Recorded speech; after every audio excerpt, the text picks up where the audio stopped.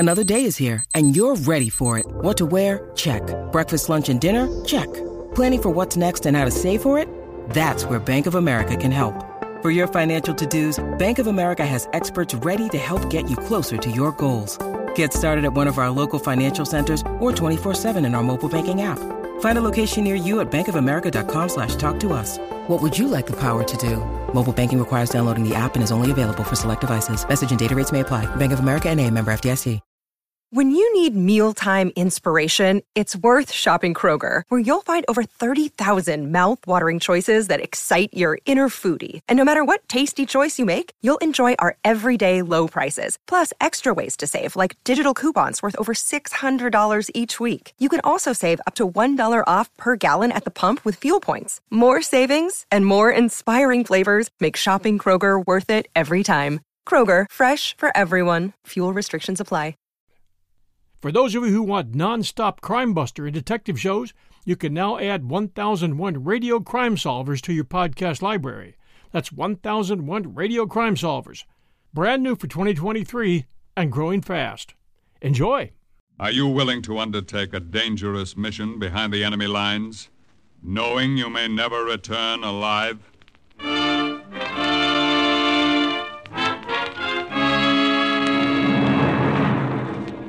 What you have just heard is the question asked during the war to agents of the OSS, ordinary citizens, who to this question answered, yes.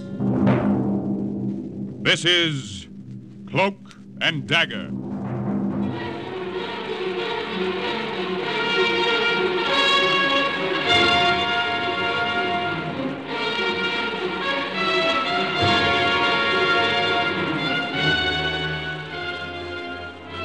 Black warfare, espionage, international intrigue. These are the weapons of the OSS. In today's adventure, The Secret Box, concerning an American agent who was sent into a Japanese-infested jungle to take back a prisoner. The role of John Marco, the OSS agent, is played by comedy star Jerry Lester. The story is suggested by actual incidents recorded in the Washington files of the Office of Strategic Services. A story that can now be told.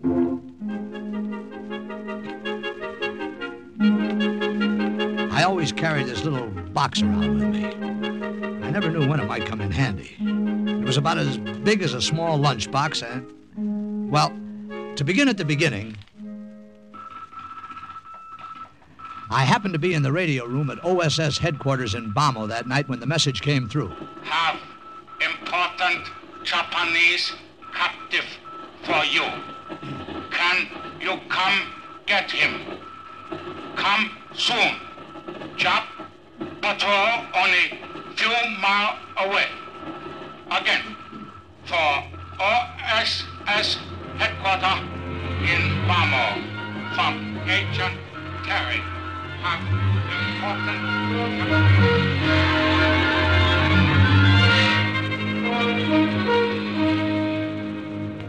So that's how Harry Stevens and I happened to be in an AT-18 flying over Agent Terry's position about 86 miles behind enemy lines in Burma.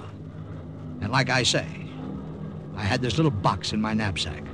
Oh, in case I forgot to mention it, my name is Johnny Marco. Snappy songs and witty sayings. Just mention my name in Sheboygan.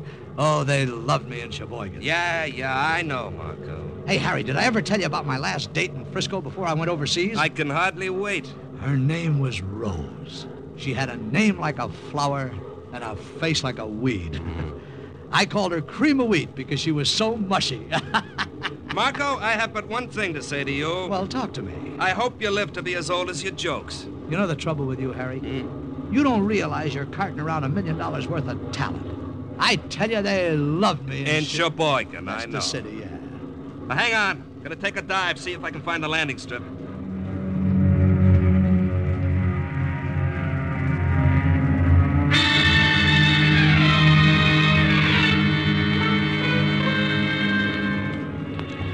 We had figured our checkpoints carefully. But when we reached our rendezvous, all we could see was a rough field with a Buddhist pagoda at the far end. Nothing else. No landing strip, no markers, no one waiting downstairs. Just a rough field covered with brush. We knew something must have gone wrong. I don't get it, Marco. Well, the Japs probably closed in and they're afraid to come out of hiding. Oh, great. Live Jap prisoners aren't dropped in our laps every day. Hey, Harry. Huh? Who is this Agent Terry, anyway? Oh, missionary. He's been working with a tribe of Anglo-Burmese for years. Colonel says he's already radioed back a lot of information on enemy positions. This is the first prisoner he's ever taken. What a rotten break. Well, look, circle around again. Maybe we'll see something.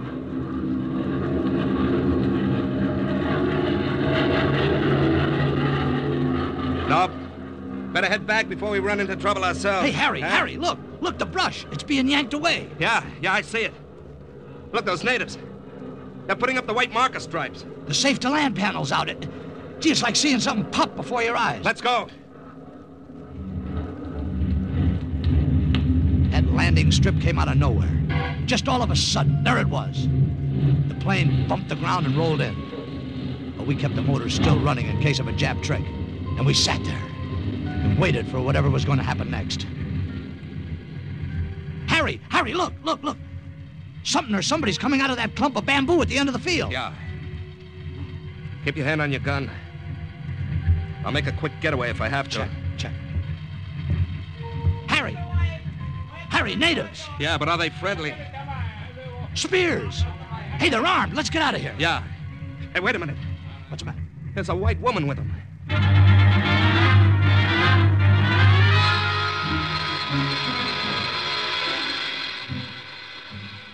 I am Mrs. Terry, gentlemen. One would never suspect I was an agent, would one? Well, what's the angle? I mean, well, I beg your pardon, Oh, ma'am. it's very simple, really. My husband, the late Reverend Oscar Terry, a God-fearing man, went to his rest a few months ago. Well, you mean, ma'am, that you're the agent who's been sending all that information to OSS headquarters in Bomo? Naturally. This is Lin Tao. I suppose you'd call him my right-hand man. Say, how'd you do, Lin? How you do? Hi. Lin, incidentally, sent the radio message. He does so enjoy tinkering with mechanical devices. I showed him how to use it. Unfortunately, however, my husband, the late Reverend Oscar Terry, a God-fearing man, was the only one of us who knew how to take it apart and put it together again. Lin. Yes, Miss Terry. That radio, you have it? Have it here. Excellent. Captain, would you either have this replaced in Bomo with new parts or have a new radio dropped over to us? Why, sure, Mrs. Terry. I'll see what can be done for you. Oh, thank you so much. Oh, fancy. I almost forgot. We have a Japanese prisoner for you. There were about a half a dozen natives a short distance away standing around the cart. In it, they had a Jap officer with his hands and feet tied. They dragged him over. Get down. Get out of cart. Down. Get down. He was a surly character. Maybe I would be under the same circumstances.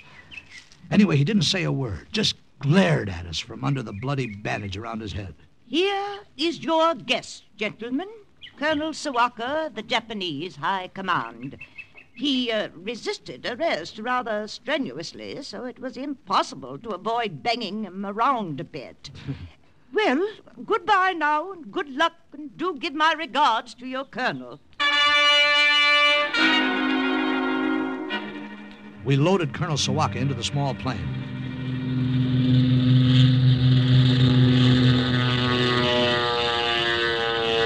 And a few seconds later, as we swung over the field, we looked down and saw that all trace of the strip had completely disappeared.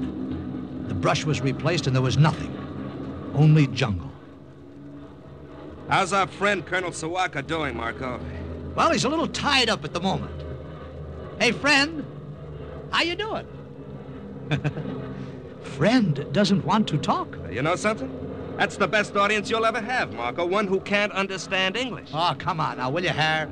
Oh, hey, maybe you got something. Hey, friend, did you know that the former ruler of Russia was called the Tsar? His wife was called the Tsarina? And you know what they called his kids? Get a load of this. Sardines. Yeah. You know, I think you're right, Harry. Friend obviously doesn't understand a word of comedy English. Hey, what's that? Jap Act. They've spotted us. Can we get away from them? We can try.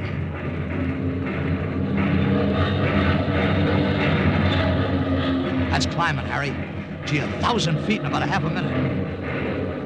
It's no good. Can't get out of range this way. Well, what do we do? I'll level off and head for home. I can't get away from him by just climbing. You did it. We're out of range now. I think. You spoke too fast. Trouble? Flak must have hit one of the engines. It's knocked out. Oh, fine. Well, it could have been worse. I can get us back on one. Oh, brother, if you were your sister, I'd marry you. Oh, you're a big-hearted guy. You know that, Marco? Well, I don't go around All proposing right. every day. You better go back and see how friend is doing. Friend Colonel Sawaka doing extremely well, thank you. What? Keep your hands on the flying instruments, Captain. Hey! And you, Lieutenant, keep your hands in the air. Way in the air. I thank you. Oh, you dirty dogface, you spoke English all the time. Enough to tell you that if you do not do as you are told, I put the bullet through your head. I thank you, Lieutenant, for leaving gun within easy reach. Can you do anything, Marco? Quiet. Nothing, he's got us. Quiet, do not talk. Just continue to fly a plane. So Harry kept the plane steady, his back to our friend. And I just stood there and watched Colonel Sawaka as he manipulated the parachute and buckled it on, changing the gun from one hand to the other as he put his arms through the straps of the chute. Then he opened the handle of the waist door. I will say goodbye now. It was an unpleasant ride. Why, you... Hands in the air. Keep the hands in the air. Much better. Now I shoot you both. Then I jump... Yeah! Goodbye, friend. Don't forget to write. The jerk shouldn't have opened the waist door first. All I had to do was bank the plane over on its side, and we lost him. Yeah, we lost him, all right. Uh-oh. His chute opened. Oh, fine. Mission unaccomplished. Well, anyway, it was a nice ride. I'm glad you thought so. Uh-oh. The second engine couldn't take the strain of that flip-flop. Is it conking out? Yeah. It cocked. All right, hit the silk, Marco. We better bail out.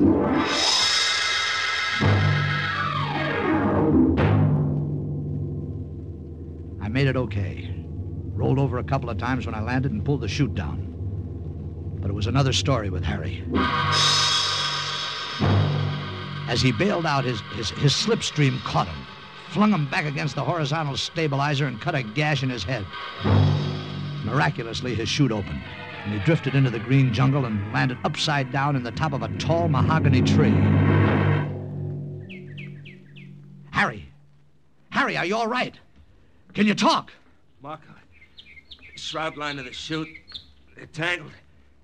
Can't get out. My head, I cut it. Yeah, I see. Marco, get me down. Yeah, easy, boy, now. I'll do something. Something? But what? I tried to climb the tree to reach him, but it was no use. The trunk was bare, smooth, and I kept slipping back. It was as if the two of us were in the middle of a nightmare. Harry, can you hear me? Yeah. I can't climb that lousy tree. It's too slippery. There's nothing for me to hold on. Marco, it's no use. Well, what do you mean it's no use? If you waste time standing there, you'll be caught. There are Japs all around. You know that as well as I do. Harry, will you listen to me? No, you listen to me. Get away now, will you? They may have seen the plane. Oh, shut up now. Will you shut up? Get out or we're both dead ducks. I know I am, anyway. Just do one thing. Marco? Yeah?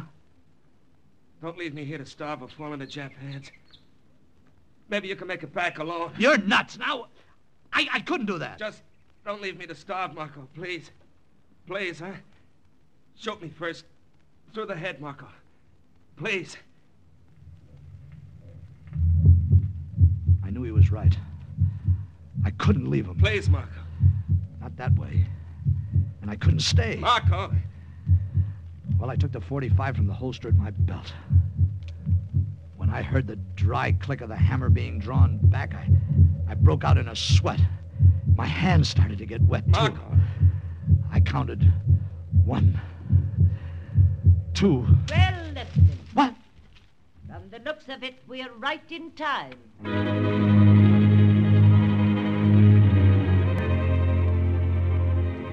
Lin Tao and the natives went to work swiftly, knocking down a second smaller tree against the mahogany.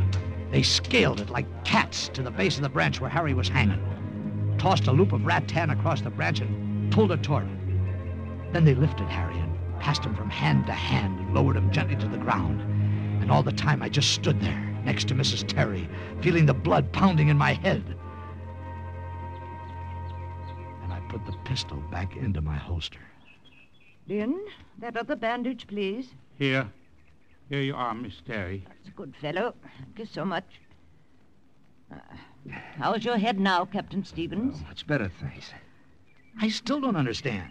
How did you We happen saw the Japanese ack hit your plane almost immediately after you left us. And we came along to the jungle in case there should be need of us.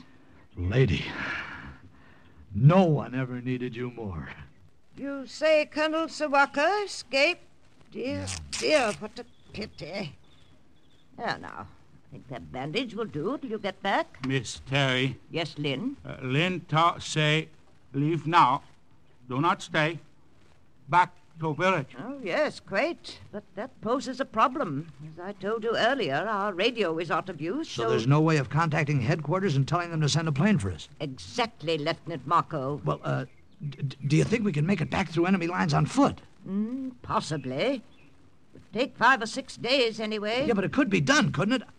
I mean, we could sneak through, couldn't we? Bypass the Japs, so I don't know. Can do. Lin Tao help. Take you. Capital idea, Lin Tao.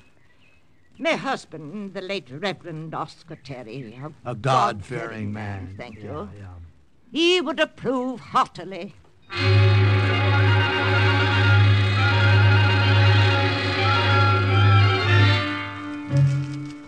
Lin Tao knew plenty of shortcuts, and we followed him, skirting Jap patrols all the way. There was something uncanny about the way he led us over miles of jungles.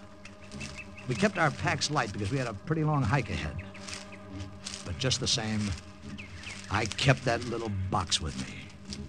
I never knew when it might come in handy. Then we came to a small stream. Must go through stream here. Take off shoe. Well, wait a minute, Lin. Why bother? We'll be wading through a lot of water, and why take our shoes off and on? Do as Lin say. If shoe get wet, feet wet all time. Many sore come on feet. Will not be easy for you to walk much distance to Bamo. We crossed several more brooks, and we kept taking our shoes off and on and off. The jungle along the banks grew thinner, and so did we. The sun beat down harder. The water washed sand up around our knees. The shoes off and on and off. We'd splash and then stumble, and then start walking again. A couple of days of this, we were pretty beat. Except for Iron Man Lin. Feel good. Lin, the sun, I'll have to hold up a while. We'll rest here, near stream. Hey, this is an ideal spot for a picnic. 50 million insects can't be wrong. Got you first, you little foreigner. Hey, Marco, got any water left? My canteen's dry. Yeah, sure, here. That's all you got? It's okay. Go ahead, drink it. Lin, that's all the water we got? When Tao say, do not worry. Watch. I will show what to do so you know. Hey, wait a minute. What are you digging a hole in the sand? Watch. First, dig small hole in sand near stream. Place leaf in bottom, like this. Now, when water come through sand and leaf, it not be muddy. Can drink. Hey, that's the greatest. The leaves act like a filter, you mean? Water is clear. Drink it with your hand. Will not hurt you now. This Lin Tao had a dozen cute little tricks like that. He'd have been a riot in vaudeville. Well, the next morning we were back on the trail, pushing our way through sharp blades of grass. And all of a sudden we heard the tinkle of an iron bell. Hey, Lin, what's that? Escape book, elephant coming. Dangerous. Villager in jungle put iron bell around neck to warn. Dangerous. Oh, guns. We've got guns. Let's shoot at him from three sides. No. Do not shoot. If Yeah, but bullets not go too high, it only make the elephant much angry. Do not shoot. Still. The size of them. Look at the size of them. It's like being charged at by a 6-story building. Still. Do not shoot yet. Only if we must. Whew. Passed right by us. Yeah. Maybe he didn't think we were worth noticing. You know something, Harry? One thing I can't figure out about an elephant. With a tail at both ends, how does he know which end to sit on? Oh, funny man. Come on, let's make time. Lin Tao did our seeing and our thinking for us. He did everything but walk for us, and we got sort of used to leaning on him. Nothing could happen to Iron Man Lin. Only it did. Oh! Lin! Harry, he's dead. That knife went right in his back. Where'd it come from? What? They came out of the jungle. At least 50 of them. Half-naked savages carrying long stalks of bamboo that had been sharpened to deadly points. Their leader was a giant. Must have been about 6'7". He held up his hand, and the sudden silence scared us more than the noise. Quam, Donley. What did he say? Did you understand him, Harry? Look. Friends. Savvy friends. No, friend. Quam, Donley. White devils. White devils. That was us. They slashed off pieces of the vine ropes around the tree and twisted them about us so we could just move our legs. Then they pushed us ahead of them, through the gray daylight of the jungle, through the dim passages of winding lianas, the climbing tropical plants. And above us, stray birds shot color through the overhanging trees.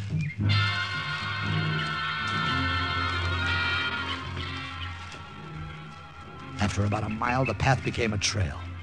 The lianas were cut away. We tripped over some coconut husks by the side of a charred fire. We were coming into the village. Then Harry saw them first. Marco, look. Up there on the poles. Human heads. A row of skulls. Headhunters. Marco, these are headhunters. Move. Quam, Donley. Move. Hey, look, Chief, you got it all wrong. Now, we're not devils. We're friends. Friends. No. It's no use, Marco. American, you are right. It's no use. Colonel SWASTIKA. I am a great friend of these headhunters, for I warned them of your coming. Told them you are Quan Donley, white devils who come to bring plague and pestilence to them. You filthy It's rat. no use. Chief, put the devils away. Deng. Quam, Donley. Tal. Basha. They untied us and threw us in a straw-thatched hut they called a basha. Through the makeshift door, we could see the skulls on the poles. An endless row of them under the hot sun. And up the poles streamed columns of jungle ants, giving them an ancient burial. Looks like the end of the line, Marco. Yeah. Hey, wait a minute, Harry. That chief speaks a little pidgin English. He understands a little. Do you think we could reason with him? He doesn't look like the reasonable type. Besides, our friend, Colonel SWASTIKA, got to him first. The tribe's convinced we're dangerous. Yeah. About as dangerous as a glass of buttermilk. A funny bucket. That's SWASTIKA outside talking to the guard. We got company. I trust you are comfortable, Captain, Lieutenant. Why don't you climb a tree, you little monkey? Ow! Watch your tongue. Was most fortunate for me. I found a way here to a friendly camp. Sorry, I don't like your friends. My friends do not like you either. Think you are devil Americans who bring evil to their people. Sleep well. Tomorrow you will join heads on poles.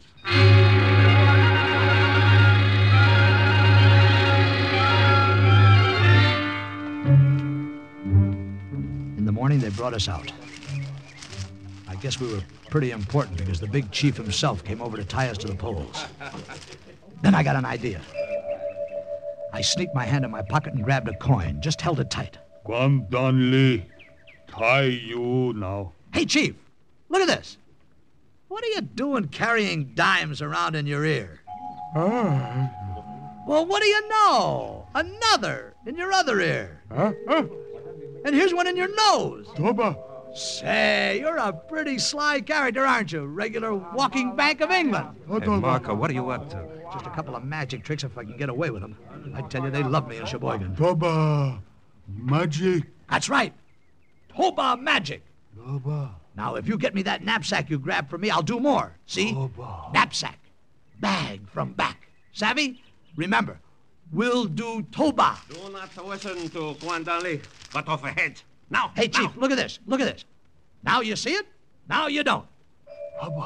Presto. Coins disappear. Get knapsack or you'll disappear. Savvy? Goncha plun by Kuna.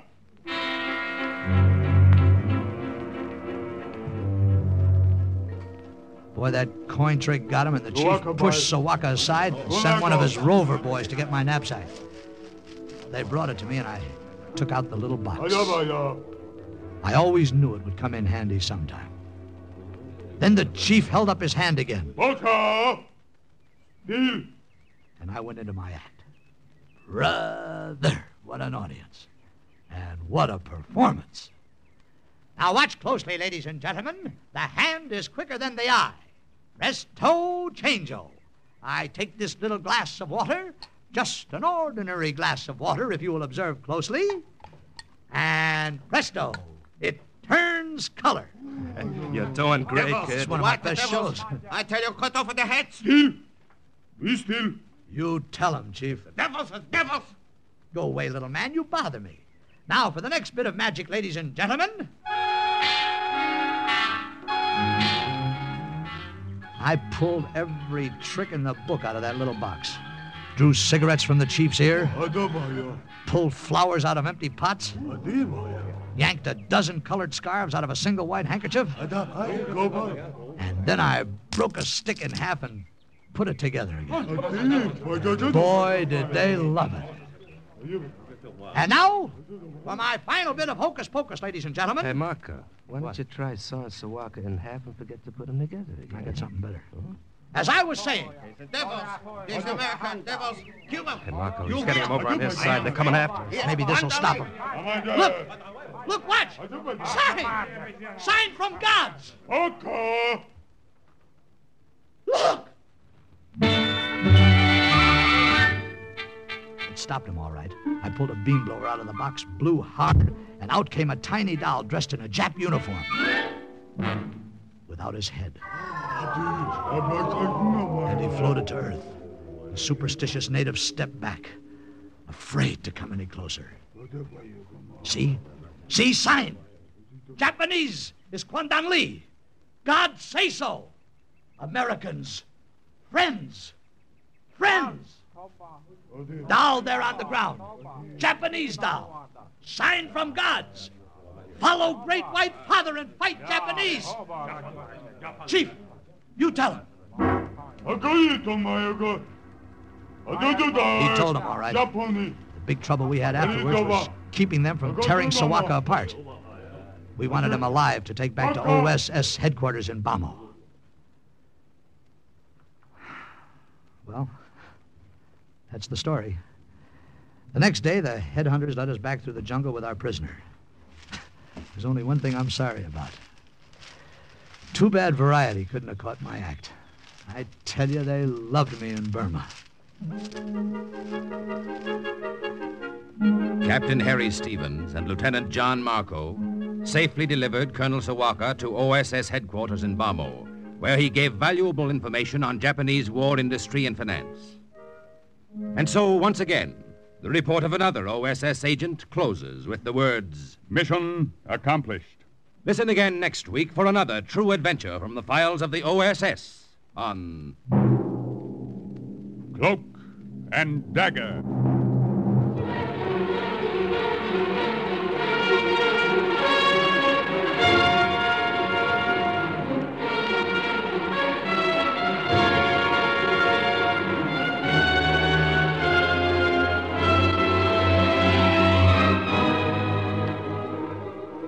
Starred in today's Cloak and Dagger adventure as Marco was Jerry Lester, with Larry Haynes as Harry, Colonel Sawaka, Daniel Ocko, Mrs. Terry, Irene Hubbard, the Colonel Raymond Edward Johnson. Others were Carl Weber, Arnold Robertson, and Jerry Jarrett. The script was written by Winifred Wolfe and Jack Gordon. The music was under the direction of Murray Ross. Today's true OSS adventure was based on the book Cloak and Dagger by Corey Ford and Alistair McBain. This has been a Louis G. Cowan production in association with Alfred Hollander, as was under the direction and supervision of Sherman Marks. Programs. Get your programs here. Mystery fans, there's an exciting evening waiting for you tonight on NBC. First, some listener will have a chance to win $1,000 for solving the case on $1,000 reward. Are you willing to undertake a dangerous mission behind the enemy lines, knowing you may never return alive?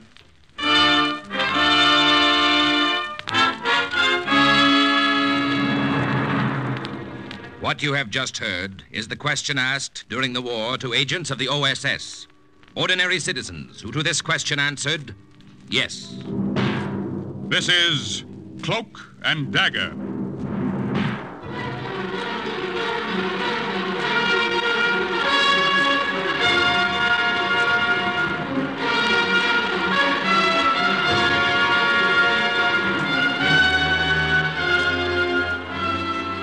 Black warfare, espionage, international intrigue. These are the weapons of the OSS. In today's adventure, the Swastika on the Windmill, the role of Paul Halfond, an OSS agent in Holland, is played by Les Tremaine.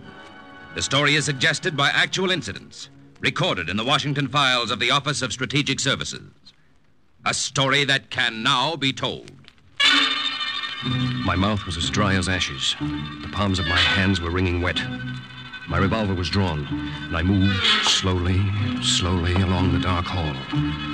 Everything I had been taught led up to this moment. Boards under my feet teetered, and for a terrifying moment I almost lost my balance and fell backwards. Something was ahead of me. In a room along that dark passage, I sensed it more than anything else. And then I heard it. I stopped breathing until I passed that room and the voices of the hidden Germans almost slid past them to the end of the corridor. Halt! Halt, Amerikanischer! There was a Nazi stormtrooper in uniform right in front of me, blocking the exit. Well, fire! Fire! Fire again! Good work, Paul. Well, that's it. You passed the test. Now the colonel wants to see you.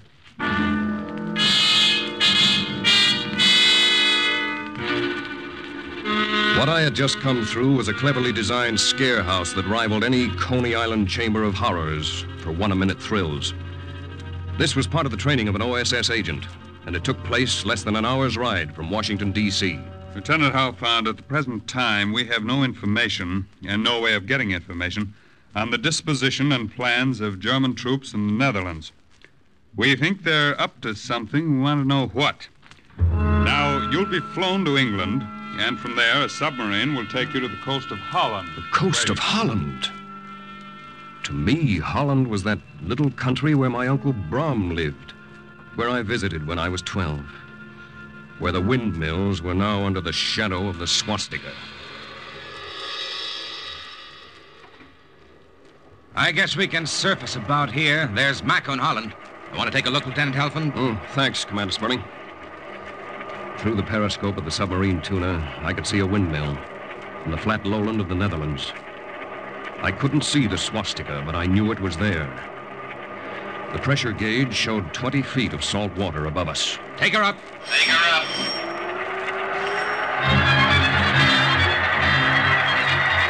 Surface. Open the hatch.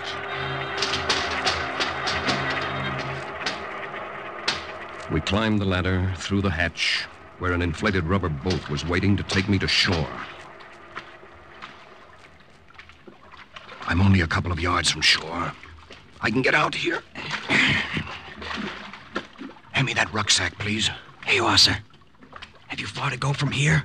It's only about 5 miles from Macum to Bolsward, where my uncle lives. I can make it before the sun comes up. Goodbye, and thanks. Good luck. Good luck, sir.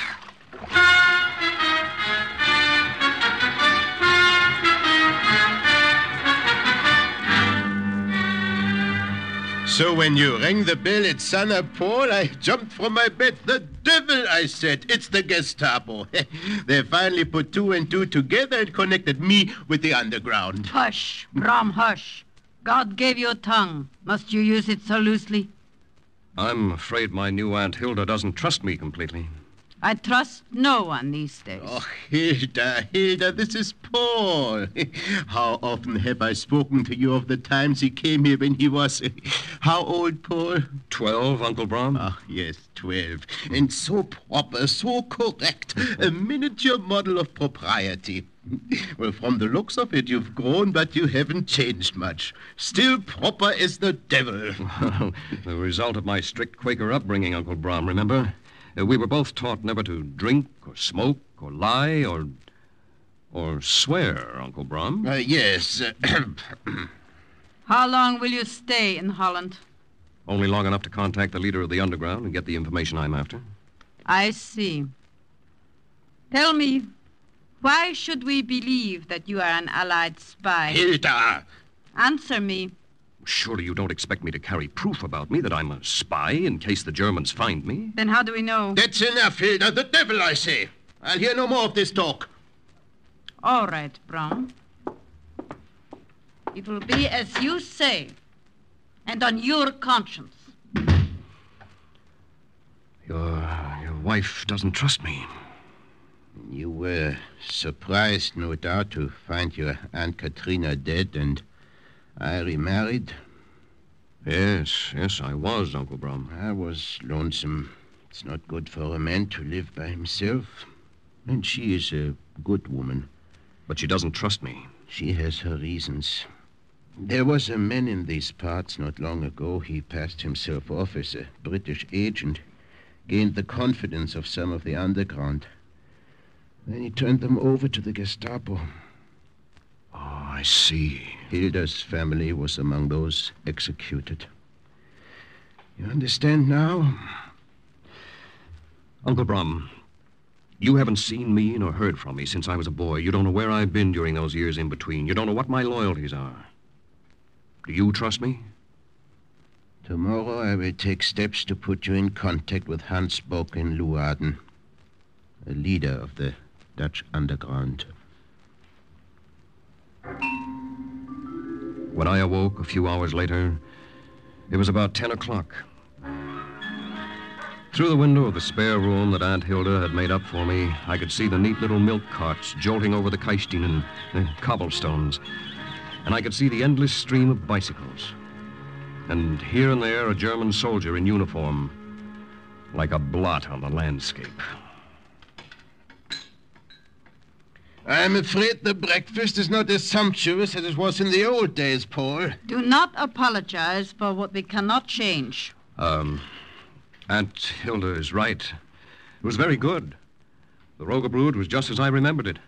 And these currant buns, these Krentenbrudges, they're wonderful. I will leave you. I have a house to clean. You're still suspicious of me? Have I any reason not to be? Hilda, enough. Paul is my sister's son. I will stake my own life's blood that he is to be trusted.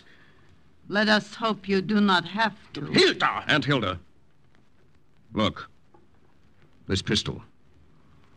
I'm giving it to you. It's the only one I have. The only one you have?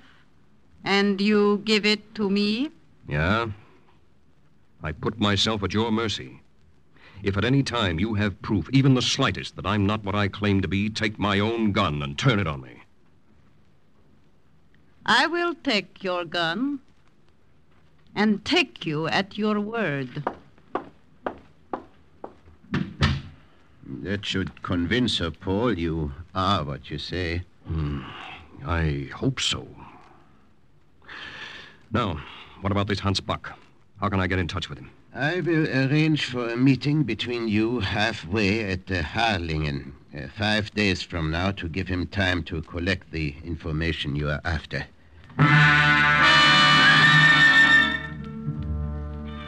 The days until Thursday, when I was supposed to meet Hans Bock, passed slowly, but they weren't wasted. I set up the shortwave radio in the wine cellarette in the living room. I had long talks with Uncle Brom, and I went out of my way to win over Aunt Hilda. Are you sure there's nothing I can do to help you with dinner, Aunt Hilda?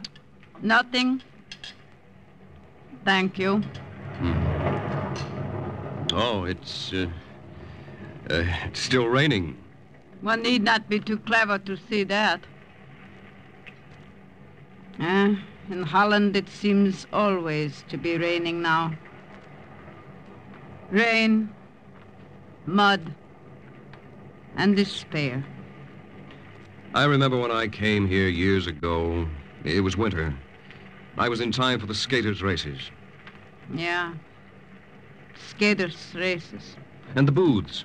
Remember the little booths that sold chocolate and milk cooked with aniseed? And the little cakes, all the varieties of gingerbread? Oh, how I loved them. Hand me the spoon. Here. Here you are. Thank you. Tell me about America. What is it like? It's too large to describe in a sentence or two, Aunt Hilda. When the war is over, you must come visit us. When the war is over. Well, it can't last forever. And America's helping. And remember, our leader, President Roosevelt, is himself of Dutch ancestry. Tomorrow, perhaps I will make you a gingerbread cake.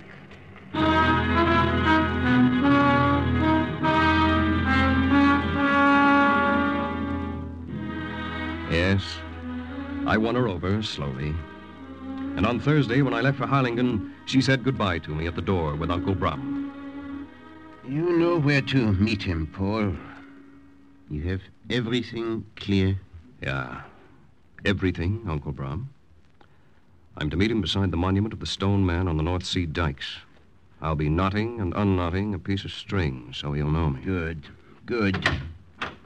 We will see you later tonight, then? Yeah. Paul? Here. This is for you. In case you should have need of it. My pistol. Take it back.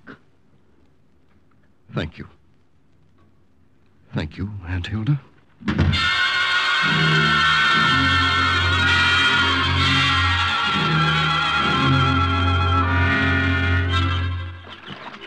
Guten Morgen. Guten Morgen. This habit you have of knotting and unknotting string, is it not a waste of time? Nothing is a waste if it serves a purpose. Herr Bock? Yeah, Lieutenant Alfond. We meet as planned. The information. Do you have it? Yeah.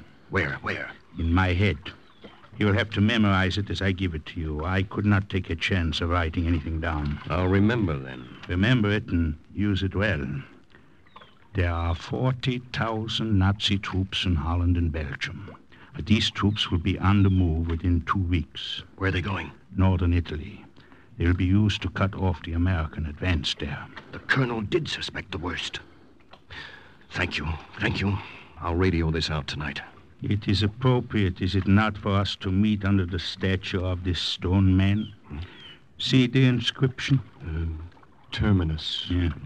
It means thus far and no farther. A threat to the sea that is held back by the dikes. Thus far and no farther. A threat also to the Nazis? Yeah. You understand me well. Remember me to your uncle. And goodbye for now.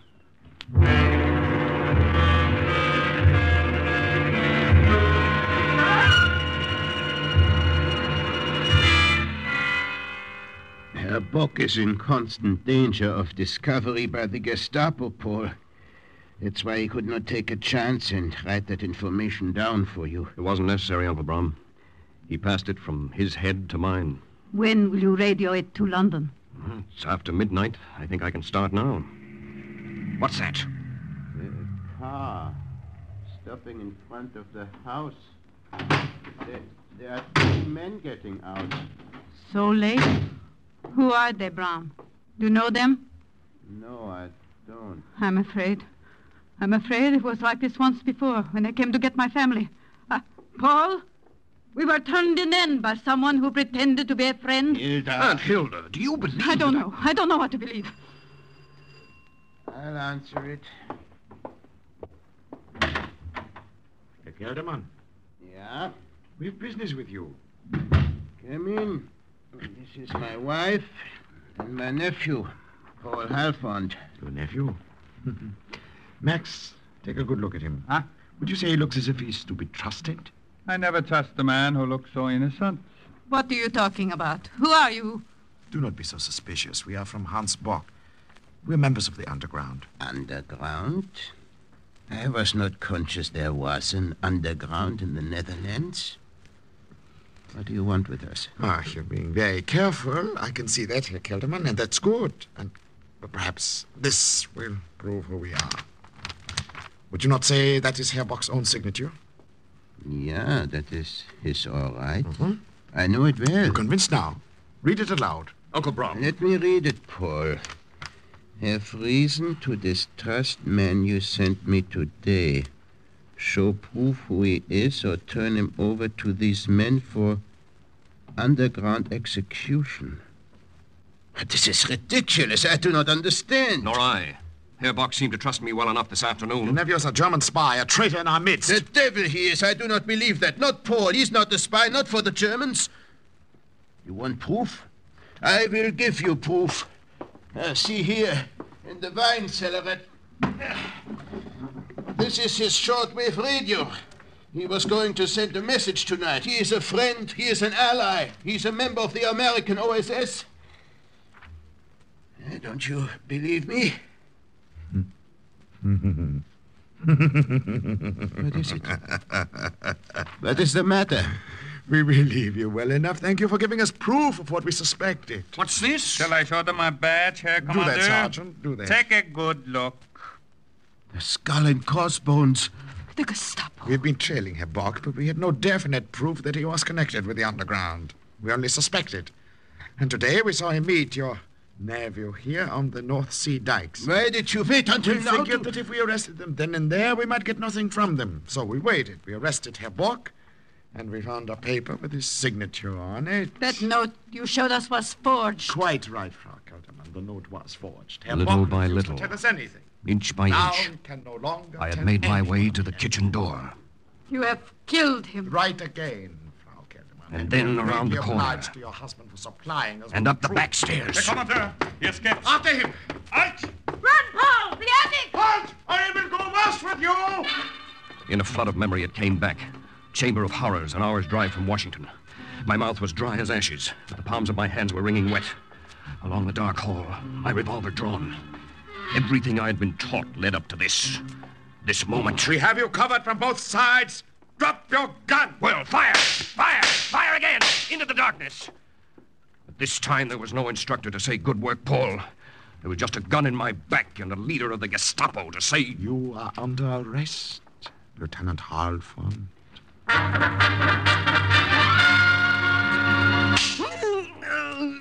How long do you think you can hold out? We have ways of making you talk. No.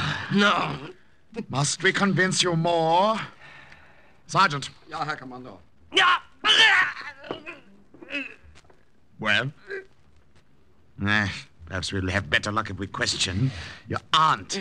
Sergeant, get Frau Kelderman. Bring her here. No, don't do that. Let her alone. Simply because you request it. Sergeant, do as I say. We'll see how long she holds out.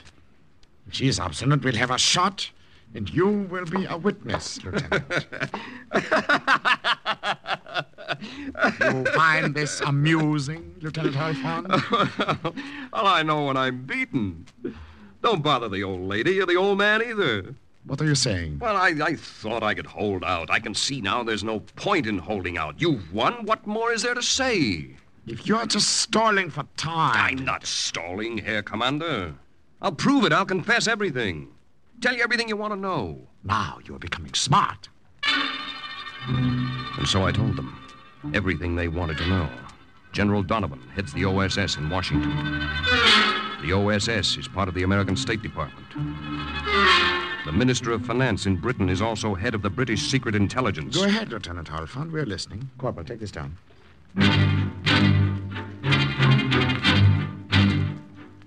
I gave them a mixture of fact and fantasy that would have done the German propaganda ministry proud. The true facts I told them I knew they already knew.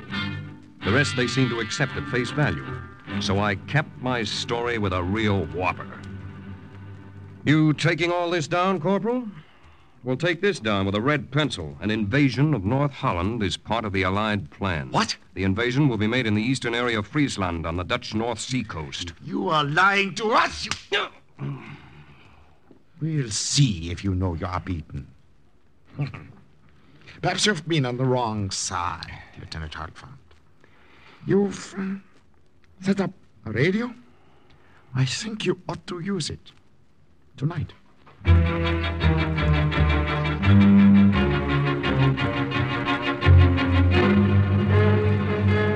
Time is now 2300. 2300. Paul Halfond calling headquarters. Can you hear me? Over. OSS headquarters to Paul Halfond. You're coming in clear. Been waiting for your message, Paul. Good to hear your voice. Watch what you say. There's a gun in your back. I can see it's going to take a lot to convince you. Paul Halfond to headquarters. Listen. Listen carefully.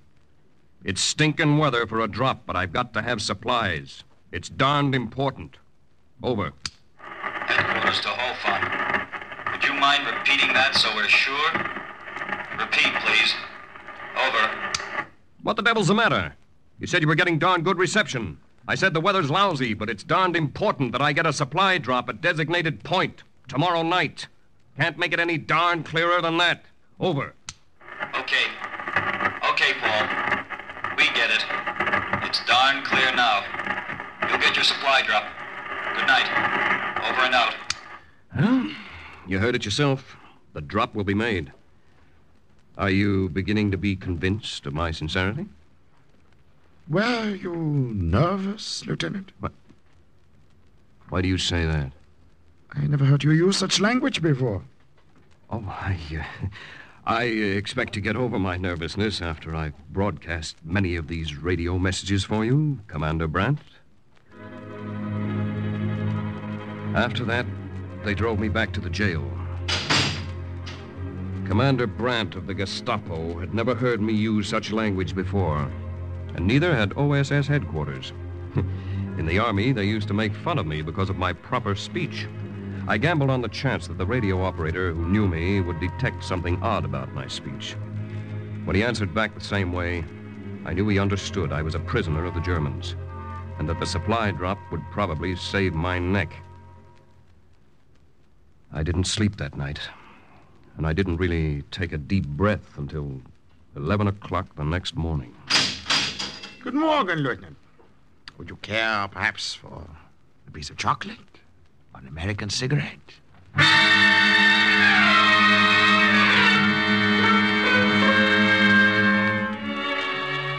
I knew the drop had been successful. They sent us home, Uncle Brom, Aunt Hilda, and me. But we brought a boarder with us in the person of Commander Brandt. House was different now. Aunt Hilda prepared meals silently. Uncle Brom smoked his pipe and looked at me, wondering. And twice a week they sat in the living room and watched and listened as Commander Brandt and I contacted OSS headquarters.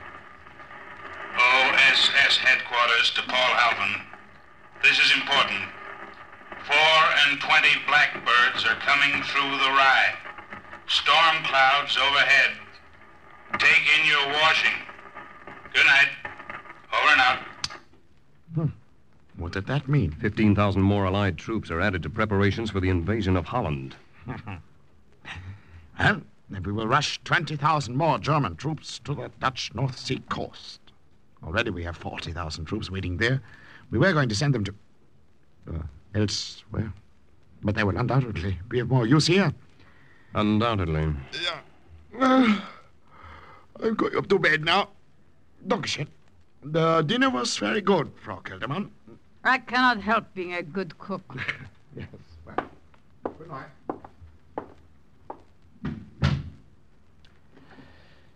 It's thoughtful of him to leave us alone so much. Is it? I do not care much for your company. Hilda, maybe he's got his reasons. I wanted to tell them my reasons, but I didn't dare. Instead, I stood at the piano and played the scale with one finger. Even Uncle Brum was getting to the point where he couldn't look me straight in the eye. But as Uncle Brum became more suspicious, Commander Brandt became less suspicious. I think I will go up to bed, too. Something was wrong with the piano. The C was sharp, as if something were pressing on it, making it sharp.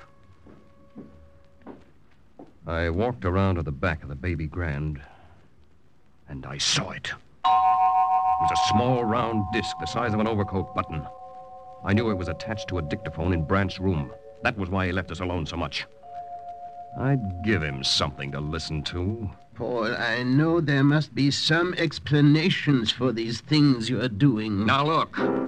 You haven't had it so good for years. Eggs on the table. When did you have eggs on the table last? Privileges nobody else has. Extra ration books. You might as well face it. This is a new order, Germany's order. And if you're smart like I am, you'll fall in with them. Paul, is this you? I told you he was a traitor, a spy. I warned you.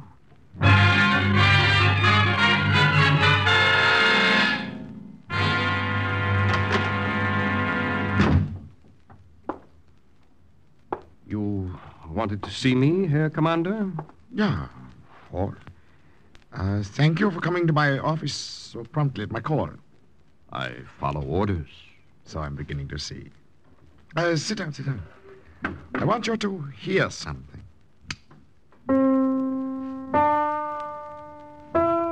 I think I'll go up to bed, too. I don't understand. Simple. A dictaphone. But I still don't... I know there must be some explanation. That's Uncle Brum. Yeah, quiet. Now, look. You haven't had it so good for years. That's me. Eggs on the table. Well, what's the idea of doing it on the table last? Privileges nobody else has. Extra ration books. You might as well face it. This is a new order. Germany's You have convinced me completely. If you're smart like I am, you'll fall in with them. I have a proposition for you. Yes? I want you to go to England for us. Act as a double agent. You can be more valuable to us there. Leave Holland? Huh? But aren't I a great help to you here? I know the risk it involves, but Germany will pay you well after the war. Think it over. I thought it over and let him convince me. And a few days later, a German stormtrooper gave me a personal escort to the border, and I made my way back from the enemy lines. After I left, my aunt and uncle escaped and were hidden by the underground, and it wasn't until the war was over that I was able to see them and explain.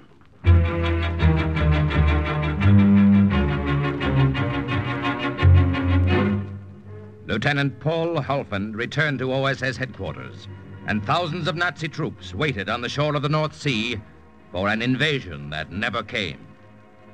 Thus, once again, the report of another OSS agent closed with the words, "Mission accomplished." Listen again next week for another true adventure from the files of the OSS on Cloak and Dagger.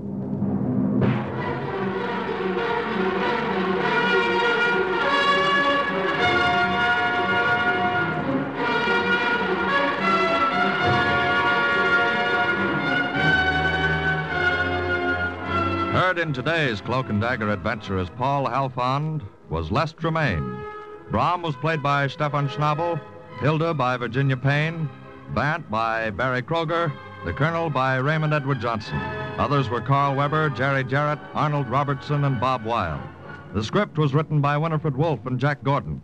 The music was under the direction of Murray Ross. Today's true OSS adventure was based on the book Cloak and Dagger by Corey Ford and Alistair McBain. This program was produced by Louis G. Cowan and Alfred Hollander and was under the direction of Sherman Marks. Programs, get your programs here. Mystery fans, there's an exciting evening waiting for you tonight on NBC. First, some listener will have a chance to win a double reward for solving the case on $1,000 reward. Next, when a woman reads her own obituary in the paper, The Saint finds himself involved in a case that leads to murder. Then Sam Spade works his way through the rod and reel caper. Yes, you'll find adventure here tonight. Stay tuned now for High Adventure and the Big Guy on NBC.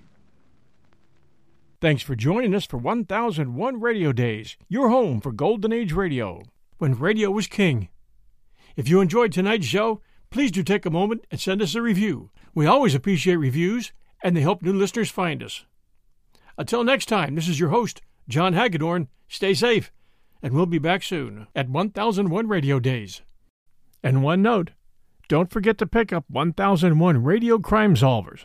That's 1001 Radio Crime Solvers. This is your host, John Hagedorn, and we'll be back soon.